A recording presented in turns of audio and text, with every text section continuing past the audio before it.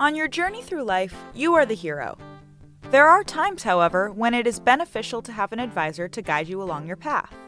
Welcome to the Smart Money Simplified podcast with Brent Mikosh, certified financial planner, certified investment management analyst, and co-founder of MP Advisors LLC.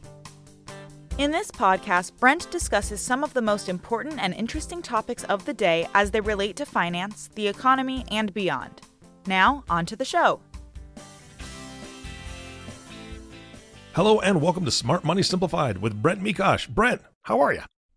I'm doing excellent. I'm joining you from what feels like the edge of nowhere, and I'm hoping that does not impact our audio quality. We're not doing video today because I'm actually down about an hour and 15 or 20 minutes northeast of Cabo on Los Palmos, which is in the Mexican Baja Peninsula. And I've had a little bit of spotty Wi-Fi down here, but we definitely want to have this conversation, and hopefully we can get it done uninterrupted. How you doing today, Eric? Yeah, I'm jealous. Absolutely, really jealous. So really good. I'm not gonna lie to you. It's been wonderful being down here. We're down here. That's awesome. That's awesome. Well, I am going to step out of the way so we can save this bandwidth in this conversation for you and your guest. You have a guest on the show. Who'd you bring on, and what are you guys talking about? I do. I have Mark Herbert on, and Mark I met very recently, actually. We connected through LinkedIn, and both of us really, really appreciate and love that platform.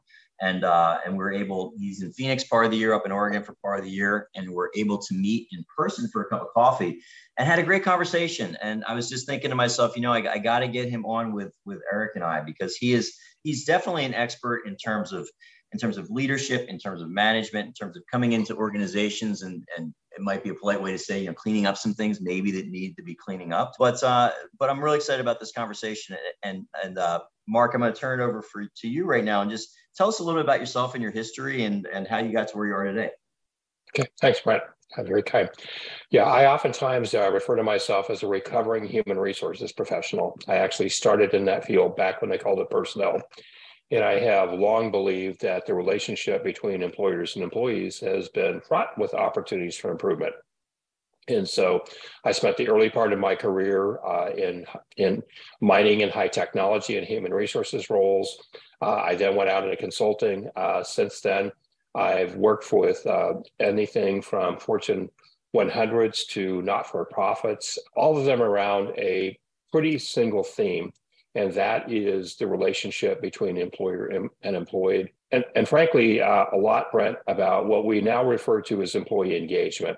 Back when I was first experimenting around with that, they didn't have a name for it, but that has definitely become my passion and my driving force, and kind of what gets me up in the morning every day. Yeah, and I love this topic because one of the things that Eric and I have touched on in the past, as we've had our discussions together, is I feel like, and a mutual friend of ours, we talked about trust in a lot of institutions has diminished a little bit. How do we engage employees and really get them brought into the mission? And do you think it's actually getting better or worse in the business world right now than it has been in the past, that level of engagement?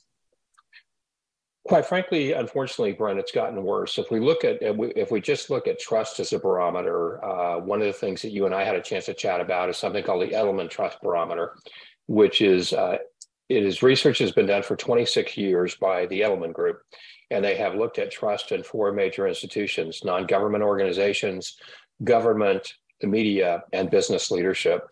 And the numbers of trust have consistently gone down. Business leaders occupy the top position, but you can't kind of fall off the floor. That's with about 51% trust. I will say that one of the things that was very, very disappointing to me is I'm a little bit of an optimist.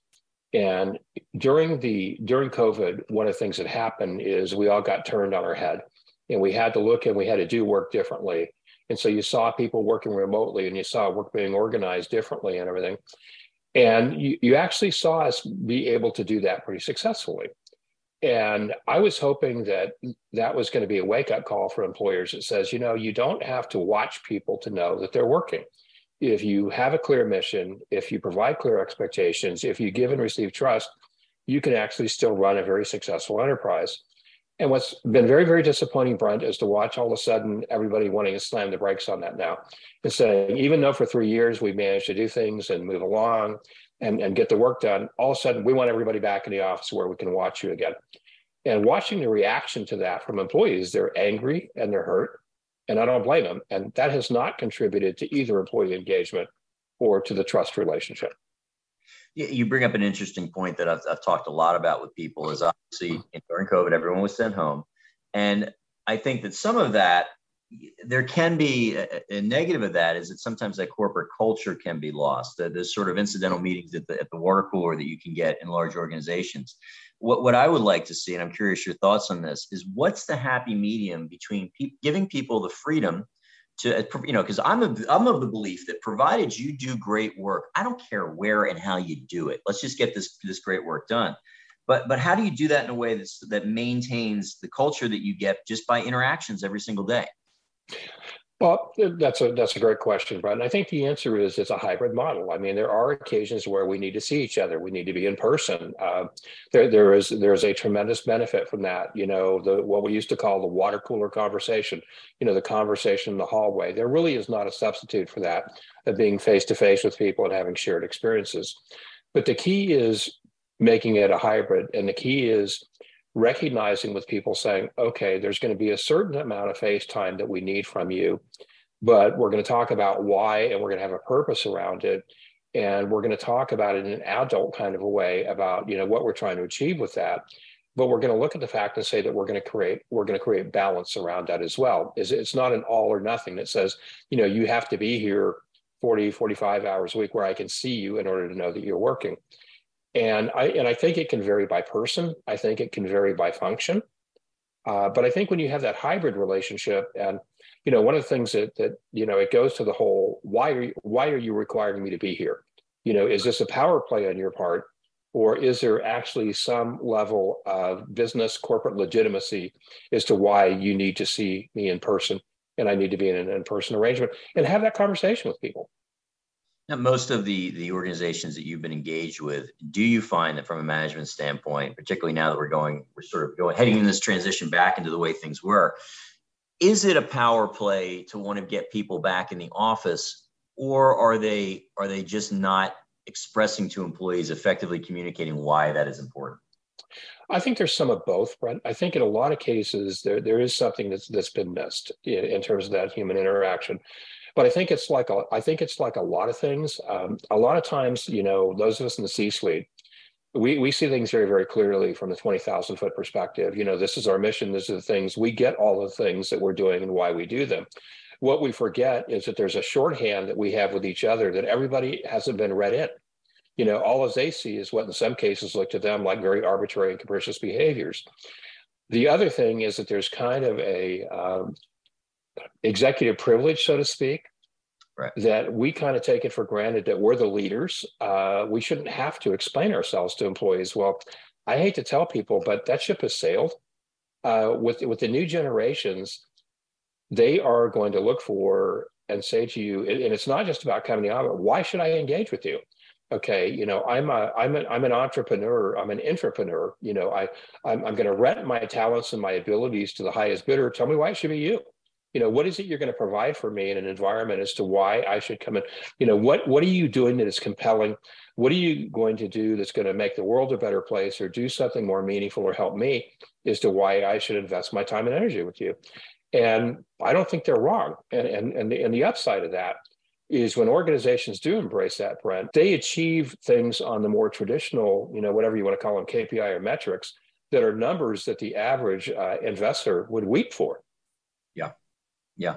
You suggested during our conversation about a week or so ago that I read Simon Sinek's book, Start With Why. Yep. And fantastic. I've got about literally 15 pages left. It will be done today. But do you feel like there's so many examples in this book of large corporations that started with a very clear vision of why they were in business and what they were bringing to the marketplace, that got diluted or went away altogether? Do you think that we're in a world where larger enterprises that you are around, are we less clearly articulating the why we are in business, or is this just always been the state of events in the business world? I think business has gotten bigger. It's gotten more complex. You have international enterprises, you have time zone differences, and also I think that adds a lot of complexity to it. But one of the other things that as a kind of I'm a little bit of a data nerd is I don't know if you're familiar with Dunbar's number. I've heard the term, but I don't know what it is. Dunbar was a social scientist that said that contrary to Facebook and Instagram and LinkedIn, for most of us, the highest number of people that you can have any kind of a meaningful exchange or meaningful relationship with is 150 people. Okay. And so in a lot of cases, that's what organizations were built around. One of them is very common is when you see the way that the military is put together. They are in those numbers because when you're at that size, you can still have a pretty intimate relationship with people. And so that's a part of it is as enterprise get bigger. The other thing that happened, unfortunately, is during the Industrial Revolution, is the premise from a guy named Frederick W. Taylor, who was an industrial engineer, is people don't need to know why. People just need to do what they're told. Is that what we need to do? The whole premise of scientific management is take work and dumb it down into very, very small pieces that are repeatable and can be replicated over and over and over again and don't require any real training. And, that was the invention of white collar management. And that's still a premise that a lot of people, buy into, Brent, is managers manage and people do. And the problem is we are leaving a tremendous amount of intellectual energy on the cutting room floor because of that. Because that whole idea of, well, even, I still talk to executives, well, why do they need to know the why? What they just need to do is come in and do the work. And I ask them, how's that working for you? Yeah, exactly. Why am I in the room? Why are you talking to me? That's the question. Yeah. How are you doing at attracting talent? It's one of the other concepts that I talk a lot about is the concept of an employment brand. There are organizations out there that have a brilliant employment brand. And I want to be clear that your employment brand is not your product brand. Your employment brand is how your current employees and how your potential employees see you as an employer. And back in the day, if you were a Microsoft or you were an Apple or you were a Starbucks or you were some of those other companies, you were the coolest place in the world to work. I mean, if Apple showed up somewhere and put up we're hiring, you'd go in the morning at 5 a.m. and there'd be 10,000 people in a line waiting to apply. And that's part of that why. Their why is very, very clear. Their mission is very, very clear. And when you do those things and you do that, you don't have to waste your time on kind of breaking through some of the more pedestrian elements of trust and purpose and things like that, because people get it, because they're joining up with you. I shared with you, Brent, that one of the reasons we still live in Oregon, my wife is a horse person. Okay. And a number of years ago, she took me to an event with a guy named Monty Roberts. And Monty Roberts is the guy, he's one of the characters of which the very famous movie with Robert Redford, The Horse Whisperer, was based upon. Mm-hmm. And Monty Roberts developed a completely different way of training horses. For those of us from the Wild Wild West, you always heard people, we need to break this horse. And that's exactly what it meant. You needed to cause the horse to conform to you, to submit to your will. Well, Monty's model is a model that says you don't break the horse. Horses are a herd animal, and horses naturally want to join up with you. And I remember sitting there in the stands watching this guy training horses, and I thought, you know what? He's not just talking about horses. He's talking about people. Yeah. Instead of asking people to conform to your norm, give people a reason to join up with you and to share the values and to share your purpose. And that was very, very compelling to me. I mean, it really rocked my world in a profound way that said, wow, what if organizations did that? And instead of being about compliance, we became about commitment. And that was a big premise of my first book that I wrote in 2008, which is actually called Moving from Managing Whole People, Moving from Compliance to Commitment. Yeah. Yeah. And I mean, how do you, I guess, I'm very fortunate because the company I work with is Raymond James. I feel like we have an incredibly strong corporate culture. Everyone knows what it is. And because we haven't been through a lot of the big acquisitions that many other large financial firms have been through, people feel comfortable with their jobs and they're on the Kool-Aid generally. So I'm fortunate. I don't work in a toxic work environment. But if you've got, let's say you're small or even a mid-sized company where you can have, you're a founder, you're an entrepreneur, you've got 50 to 150 employees. First of all, how can you recognize that the culture is going bad? Because you might be so in the weeds of the numbers and providing your product or service, you don't see it. So I guess my first question is, how do you recognize when there's a shift, when things are not going well? Well, one of the first things that happens, Brett, is when you start to see the meetings after the meetings is, you spend hours in meetings and you talk about, this is what we're going to do. This is the initiative. This is what everybody's going to do. And you come back 6 weeks later and nothing has happened. Right. Because that's a sign there that says that you're having conversations, but you're not achieving buy-in. The other thing is, do people ask questions and what do they talk about? A big thing, quite frankly, is this is an old management strategy, but I'm a big believer, wherever possible, is use something called MBWA, management by walking around. Go out and talk to people, see what's going out in your workforce. You don't undermine your inner layers of management, but you do go out and talk to people, and you get that sense of people, and you can tell. I can walk into an organization, Brent, and I got to tell you, probably within 20 minutes, I can get a pretty good sense of the culture and where it is. And what are you looking for when you walk in the door? First thing I walk into, how does the person at the front desk greet me? Do they look like I'm an annoyance?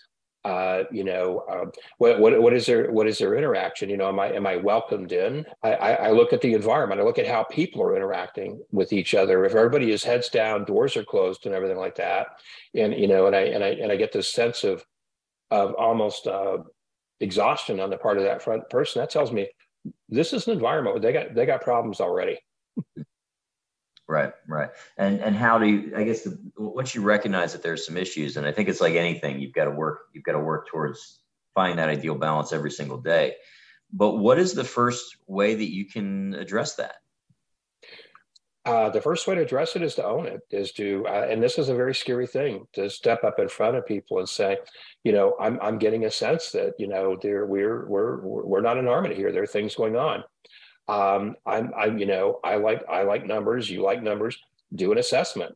Ask people straight out. It doesn't have to be terribly complicated to ask people about kind of some key things in terms of how do you feel about your job? Do you come to work excited every day?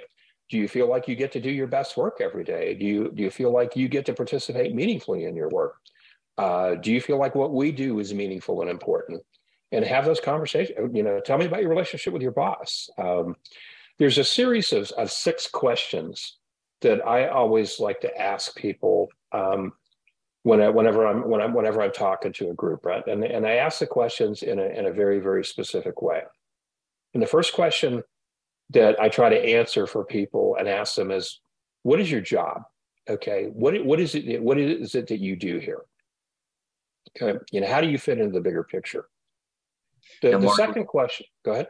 These are. I definitely want to dive into these. So, Mark, if you're asking someone, "What is your job?" Are you looking for, here's my tasks, here's what I do every single day, or are you looking for something deeper and more meaningful? I'm looking for something deeper and more meaningful. What is the contribution that you make to the organization that is you? A great story, Brent, is Michael DeBakey was a very, very famous cardiovascular surgeon. He was one of the first people to do a heart transplant. He was also a brilliant leader. And there's this funny story about how a journalist went out there to interview him because he'd heard about him, and he's like, this guy can't be who he is. I'm hearing this guy is he's a great doctor, he's a great leader, he's a great person, everything like that. And by 3 days into it, the journalist is just really, really frustrated because he can't get anybody to say anything negative about Dr. DeBakey and what they do. And so finally he's leaving. And as he's leaving, he notices that there's this elderly African-American gentleman that is very, very carefully using his dust mop to mop the halls of the building. And he says, "Here's my chance." So he goes up to this guy and he says, "So what do you do here?" And the gentleman very proudly props his mop up against the wall, and he says, "Dr. DeBakey and I are saving lives together." Wow, that's amazing. Well, and a journalist says, say more about that. He says, "Now I get it. DeBakey's a doctor. He's got all these people on scripts.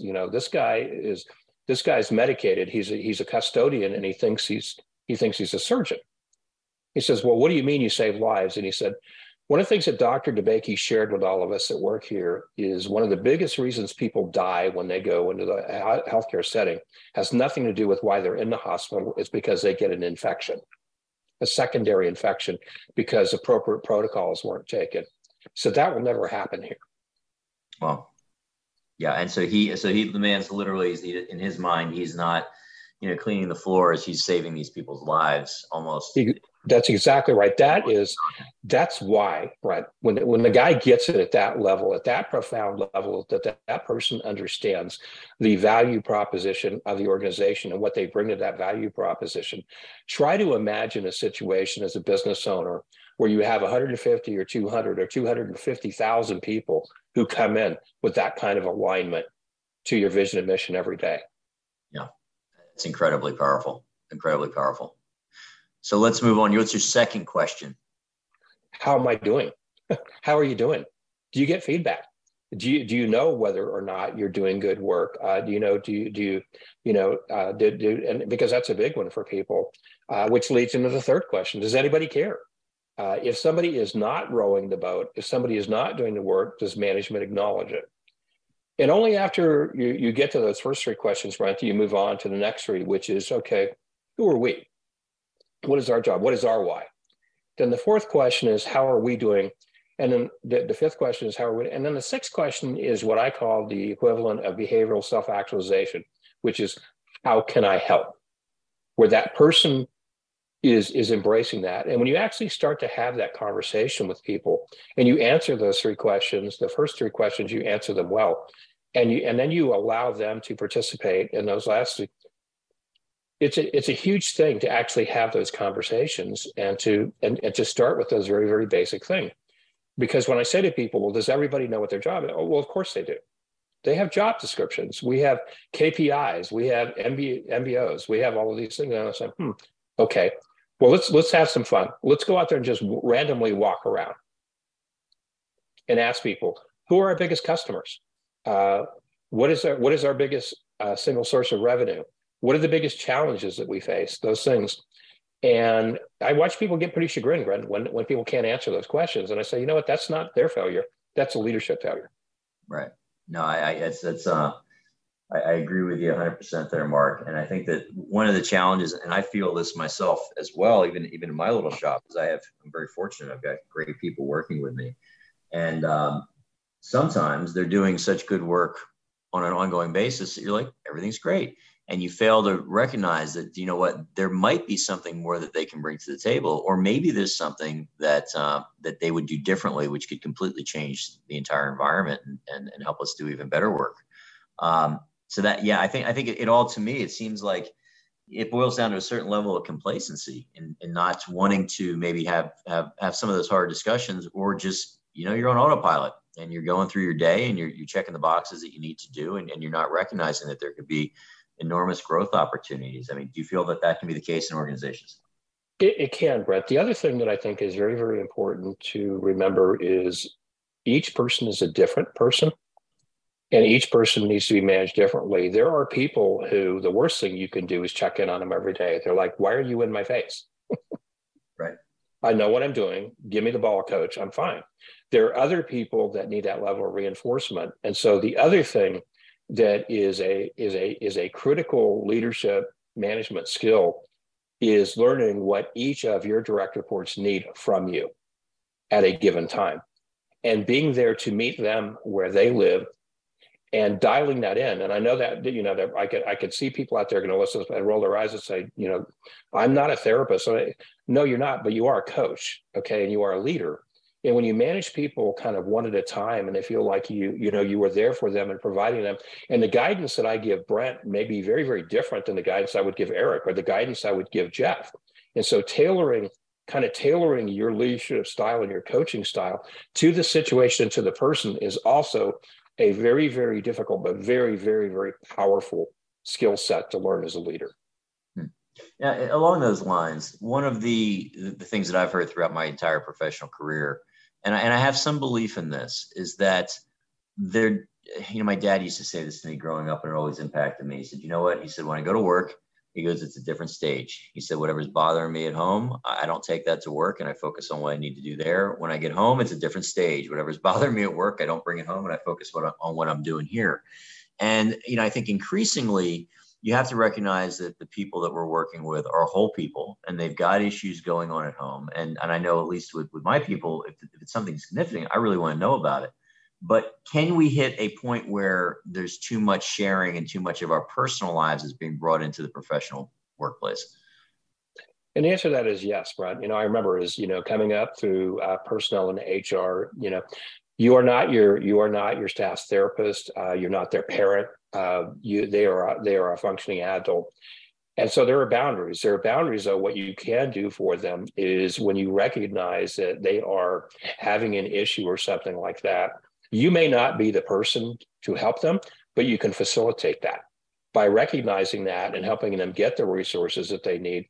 I don't think that there's anything wrong with that as an employer let's be honest. The reason that we provide health benefits and things like that to our employees isn't out of some sense of nobility. It's because healthy employees come to work, okay, and they're productive and they don't miss days and they do better work. But by doing those things and having people feel like you actually care about them. But yes, there is definitely a balancing act. One of the things that I tell people a lot is I hire adults. I respect you too much to treat you as if you're a child. I will coach you and I will be supportive of you. I refuse to be codependent with you because codependency is the highest form of disrespect that I can pay to another high functioning adult. I'm going to parent you. I'm going to allow you to perform at less than your best. I'm going to allow you to not, meet my expectations and things like that. That's actually disrespectful behavior. And where is that line? When it gets to the point where they are not meeting the expectations, when it gets to the point where they become a drag on the team, it doesn't mean that you jettison them, but you have a conversation with them and you acknowledge it and you force them to acknowledge it. Okay, this is where we are. So let's talk about what we're going to do about this. I mean, I've had situations where I've worked with people who've gone through recovery from drug and alcohol addiction, things at home and everything like that. I mean, there are people that would probably say we were too invested. But when that person came out of the other end of the tunnel, Brent, and I had a high functioning employee, I felt pretty good about us as an organization. And I felt pretty good about them as an employee. And those employees go out and tell other employees at a time where I was really struggling. My employer had my six, as we talk about in the military. They had my back, and that means a lot to me. So when things get a little bit tough and maybe raises aren't as big as I would like them to be, and maybe bonuses aren't as big, I remember the fact that there was a time that rather than my employer dealing with me in a two-dimensional level, they didn't try to parent me, and they didn't swoop in, but at the same time, they actually had a conversation with me. And they actually provided some guidance and some support to me, because quite frankly, if we take a look at where we're at today, businesses and organizations, we're probably in the best position to deal with that of any of the infrastructure. If we had a manufacturing problem, I worked in manufacturing, we would put teams of people on it and spend millions of dollars fixing it. Well, guess what? I would submit that most businesses that the cost of the skills and the abilities of their employees is the biggest singular investment they make. So tweaking that and learning to do that better and learning to create an environment, a healthy environment for people where they can perform at their best, it's good business. I would wholeheartedly agree with that. And is there, statistically anyway, does it vary by employee, or is there a minimum amount of time that a business owner should be looking at their people or speaking to them one-on-one and saying, hey, what's going on with you? And just doing that check-in. I try to talk with people, I try to talk with people, at least check in with my direct reports probably at least once a week. Doesn't have to be long. Sometimes it's 5 minutes, sometimes it's 20 minutes, sometimes it's 30 minutes. I also try to spend as little time in my office as possible and as much time out there seeing what's going on and talking to people. And I look for things. When I see somebody that has historically been a really high performer and something's going on, I talk to them about it. And they may not be ready to talk to me right then, but I let them know, hey, what's going on? I'm seeing things here. I'm seeing, what's going on. And I'm not saying to you in a threatening way that, I'm going to pull out my stick and beat you. I'm saying to you, I'm not seeing the you that you have brought to the job historically. Is there something going on that we can help with? Yeah. And and generally speaking, if you're not getting that response, like initially, at least those wheels are now in motion in that person's brain where they might be more comfortable next time to come back to you. But also, Brent, I can be pretty clear where there comes a point where I remind people we're a business. Okay, there comes a point where if you are not working on addressing these issues and everything like that, it is not fair to the organization and to your colleagues for us to carry you for a sustained period when you are not addressing the things that are going on with you. So it's not a free pass that says, okay, you have these things going on with you, so we're just going to overlook the fact that you're mailing it in. Right. And how long would you be willing to tolerate that kind of behavior? I guess it depends on the person in the job. If it was not a chronic situation, like if I have somebody that is actually suffering from a life-threatening situation, I'm going to be a little bit more patient. But if it is a kind of a more behavioral thing, inside of 90 days, we're going to be having some pretty crucial conversations. Got it. Let me ask you this. A focus of ours is working with businesses that are either looking for a financial buyer or a growth partner in 2 to 5 years. When you do have these mergers or acquisitions that take place, there can often be a big clash and contrast with cultures within now this new organization. Can you tell me a little bit about what some of your experience in those type of circumstances have been? Yeah, a lot. Yeah, I see that a lot. We come in and it's very interesting. We go in and we buy a business, we have reasons for buying it, and then we immediately try to change their culture. We need to fix them. They need to learn our culture. What I tell people is my approach is there are reasons why you wanted to acquire this business. There are things that they brought to the party. There are things that you bring to the party. What I promote is instead of trying to assimilate everybody into your culture, build a new culture that actually represents the hybridization of the best post of both, and acknowledge the things that they bring to the culture, and acknowledge that change is hard for people.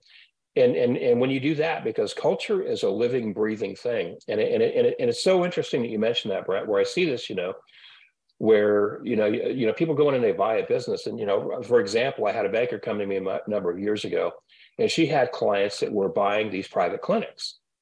And she said, one of the things that we found out that really is problematic is the doctors are actually the talent.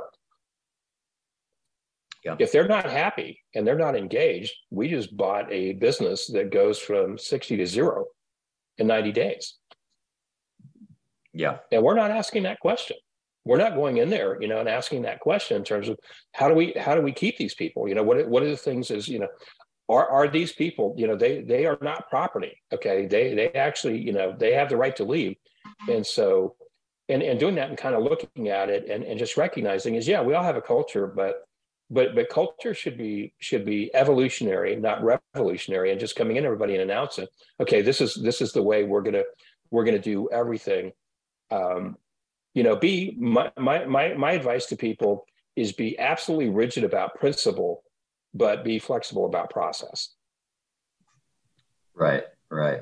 And so in a case where if you are a business owner and you've got your target acquisition here, is that something that pre the purchase or before this merger occurs, how much time should you be spending thinking about that culture? Because perhaps maybe the culture of what you're looking to acquire is absolutely horrific, and that's why you're getting some discounted assets. Is that something that's how much time should you be spending ahead of time, I guess, trying to determine how hard it's going to be to make that fit work? I'm probably biased, Brent, because I'm a social scientist. I come from that area. How much time would you spend looking at their technology? How much time would you spend looking at their balance sheet? Right. Now, what if one of the reasons, Mark, you're buying the business is because the culture is so bad that that if you can give them that why, if you can give them that purpose for heading into in the marketplace every single day, you can turn this thing around. Let's say you've got a person that's an acquirer in that mode. How long would it take for the new company, I guess, the employees now of this combined entity to realize, hey, you know what, this is now a different world. We've got a team in place around us that is actually not just punching the clock, but is really trying to move the ball forward. Have you found that that's been successful? Yes. In my experience, that takes somewhere between, if you're really, really lucky, you can do it in as soon as 12 months. It typically is going to be closer 18 to 24 months before you start to see really significant change. What I would also say is the easiest places to do it, Brent, is when an organization is in distress. One of the other things I say is never waste a good crisis. Sure. People are a lot more willing to pay attention when they're in crises and their job is on the line or they're at risk of losing their job than they are when they are basically boiling frogs, where there's that level of complacency. Right. Now, I'm expanding on this because I have one specific situation that's on my mind here. When someone is coming in, does it help to hire a person like yourself where you've got a neutral third party that can come in and maybe better express both sides of the table to each other? Or is it really up to the actual acquiring party or business to set the stage at that point? I actually use something a little bit different, Brent, because this is frankly the foundation of the work that I do. Yeah. And what I typically try to do is I come in as a third party. And what I tell people when I come into those situations, I have three roles. First of all, I have some expertise in systems and kind of human resources stuff and leadership stuff. Okay. Secondly, I'm a pretty good project manager in terms of figuring out what needs to be done. And third, I'm a facilitator. But what I have tried to do, and it's actually worked for me very successfully, is to put together a hybrid team of people from both the acquiring and the acquired organization, and try to create that as my core team, and to drive the changes through that core team of people representing both the acquiree and the acquired. Okay. And how do you select the people to participate in that? In some cases, it's self-nominated. In other cases, I sit down with the people and say, okay, you're the acquiree, or you're talking to people who sold you the business. You guys know who your informal leaders are. They may not be on an org chart. They may not have a title, but these are the people who are profoundly influential. Okay, if we can get these people on board and we can get these people to accept that this change is a positive and has upside, and to start to build that foundation of trust, we're going to be doing something with them rather than to them. It's going to take a little bit more time up front, but the difference is the culture chain is much more likely to be successful and sustainable than if you try to just drop it in from the top. Got it. Now, Mark, let me ask you this. If someone wants to reach you or contact you for this level of help, how do they reach you? Email mark@newparadigmsllc.com. I'm on LinkedIn. My website is www.newparadigmsllc.com. Any of those ways. Set up a flare. Yeah, absolutely. And also, Mark, I know you've authored a couple books. Can you share those with us? Yeah, my first book that I'm very, very proud of, as I mentioned, was called Managing Whole People: One Man's Journey. And it's kind of the exploration, the first 20 years of my career and all the mistakes I made. So it's a shortcut to people as to don't make these mistakes. Learn from me. There's an expression I heard that says a smart guy learns from experience, a brilliant guy learns from other people's experiences. Very true. We don't have to repeat the mistakes. Yeah. And then the most recent book that I just did with my partner in the UK that I'm very, very proud of is a book that we just published the end of October of last year, and it's called The Trust Paradigm. And the trust paradigm is about exactly that. It's about the fact that the new international currency is not Bitcoin. It's not commodities. The new currency that is going to drive organizations and drive organizational performance is trust. And organizations need to acknowledge the fact that we have done a poor job with trust, and we need to acknowledge that, and we need to address it. I have another book that is kind of a more for nerds that I wrote called Plan B, an alternative to Obamacare. As a human resources professional, back in the late 80s and 90s, we realized that healthcare was going to be a big deal, and so I spent a lot of time in creating different approaches to managing and delivering healthcare in corporate settings. But the two that are probably the most relevant to folks are the managing whole people and the trust paradigm. Yeah, Trust Paradigm, I've read that book, and that's how we connected. Actually, was through that book. Yeah. It's absolutely fantastic. I would suggest that any of our listeners pick up a copy of that and read it for sure. Well, Mark, I think this is a really important conversation. I know that when we had met last week and first were introduced to each other, you suggested again also this book, Start With Why, and it's been very interesting because I've been spending some time with that book in the last few days. And I do think I'm often guilty of focusing on what it is we do and how we do it, but you've really got to continually come back to that why. And at the end of the day, I think that if you're going to be leading people and leading an effective organization, if there's no why, it's kind of without a vision that people perish, Well, there's two others that I would suggest to you, Brent, if you like that, and you may have read them. Another book that I recommend to every leader or aspiring leader is The Speed of Trust by Stephen M. R. Covey. Yep. Where he does a brilliant job of describing trust. And another one is a book that is kind of esoteric, but it's a book by a guy named Ken Matejka. And the book is called Why This Horse Won't Drink. Oh, I've not heard of that one. Okay. Interesting. Well, Mark, again, I really appreciate it. Thank you for taking some time out of your afternoon. Again, if anyone would like to reach out to Mark, reach out to me or him directly and see how he can help your organization. And again, I know you peeled some time off a busy day for you, and I really appreciate you spending some of it with us, Mark. Well, I appreciate the opportunity to visit with you both in person on this, Brent. We're out there, and thanks again. This was a blast, and this, let's what Jeff and I are trying to do is we're trying to teach organizations to do this trust thing one at a time. And it's got to happen because I found that the people are feeling you've got to have purpose. And one of the most powerful books that I've read, of course, is Man's Search for Meaning, Viktor Frankl. Yep. And those that have purpose can endure pretty much anything, including Nazi concentration camps. And if you don't have that purpose, you're just sort of floating through the ether. And I do believe that's one thing that in the organizations and our families and pretty much every social institution that we have, that purpose, that why is vitally important. And to the extent that we can all focus on doing that better in our own lives, I think the world becomes a lot better. Couldn't agree more, Brent. Mark and Brent, this has been fantastic. Mark, thank you for all that you shared. Just fantastic stuff. I mean, this is something that Brent and I have talked about in the past, just off the air, about corporations and trust and what's going on with employees and the difficulty all these companies are having. And a lot of it, I believe, is rooted in exactly what you're saying. So fantastic content. Brent, of course, thank you for facilitating this and bringing on another amazing guest. And our last thank you, of course, goes to you, listening audience. Thank you so much for tuning in and listening to the Smart Money Simplified podcast with Brent Mikosh. If you have not subscribed to the podcast yet, please click the subscribe now button below. This way, when Brent comes out with a new podcast, it'll show up directly on your listening device. And we humbly ask that you share this podcast, rate it, and leave a review, as this actually helps others find the show. Again, thank you so much for listening today. For everyone at MP Advisors, this is Eric Johnson reminding you to live your best day every day. And we'll see you next time.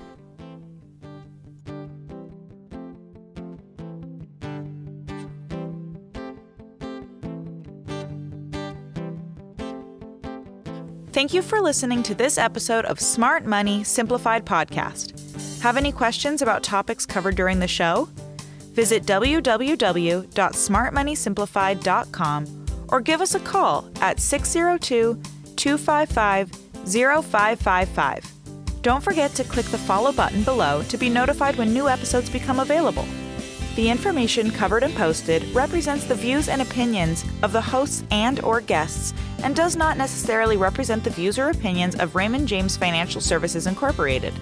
The content has been made available for informational and educational purposes only.